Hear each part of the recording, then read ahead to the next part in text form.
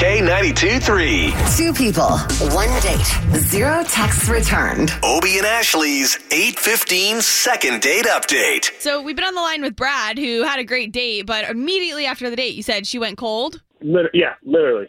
Things are going really great, and then I brought her home and walked her to the door, and she was just cold from almost from the drive home. All right, okay, so we appreciate you trusting us with this. You also gave us Lindsay's number, so we're going to try to contact her right now, okay? Okay. All right. He said she's probably at work, too, so. And don't say anything until we talk to her first. Okay.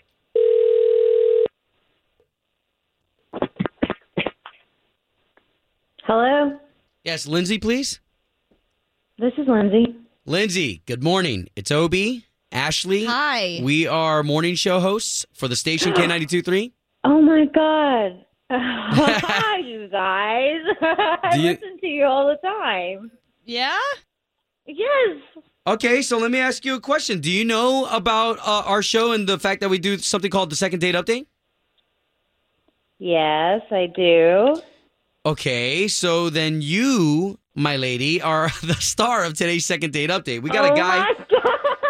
Oh, my God. So do you know who Brad is? You got to be putting two and two together. God. Oh, my God, yes. This is the most excited I've ever heard anybody be with this. Did you want to be on second date update? No, I never imagined this would happen. But as soon as I heard your voice, Okay, I so sort of thought. So then you know what we're going to ask. You went on this date with Brad. What's going on now that you're not contacting him back? Well, first of all, hi, Brad. Oh. she knows how Maybe this should works, have just, clearly. You know, dude, you probably should have just let it lie. Brad, you there? Okay. Yeah. She knew how this worked, buddy. That is crazy. Okay, well, guys, here we are. We're all talking about this together in the trust tree. So, Lindsay, what happened that you're not getting back to Brad?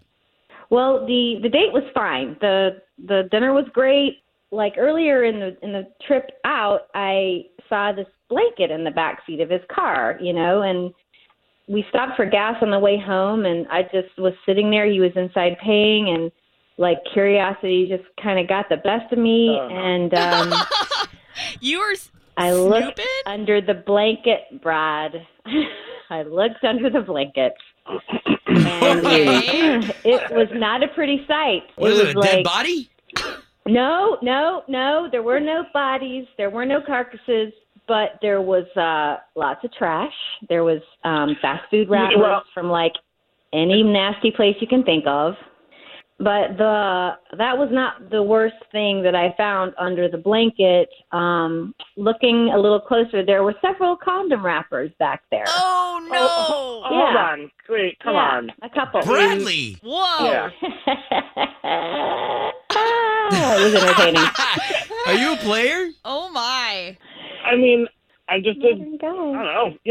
I date a little bit here and there, but no. I mean, it's so comforting.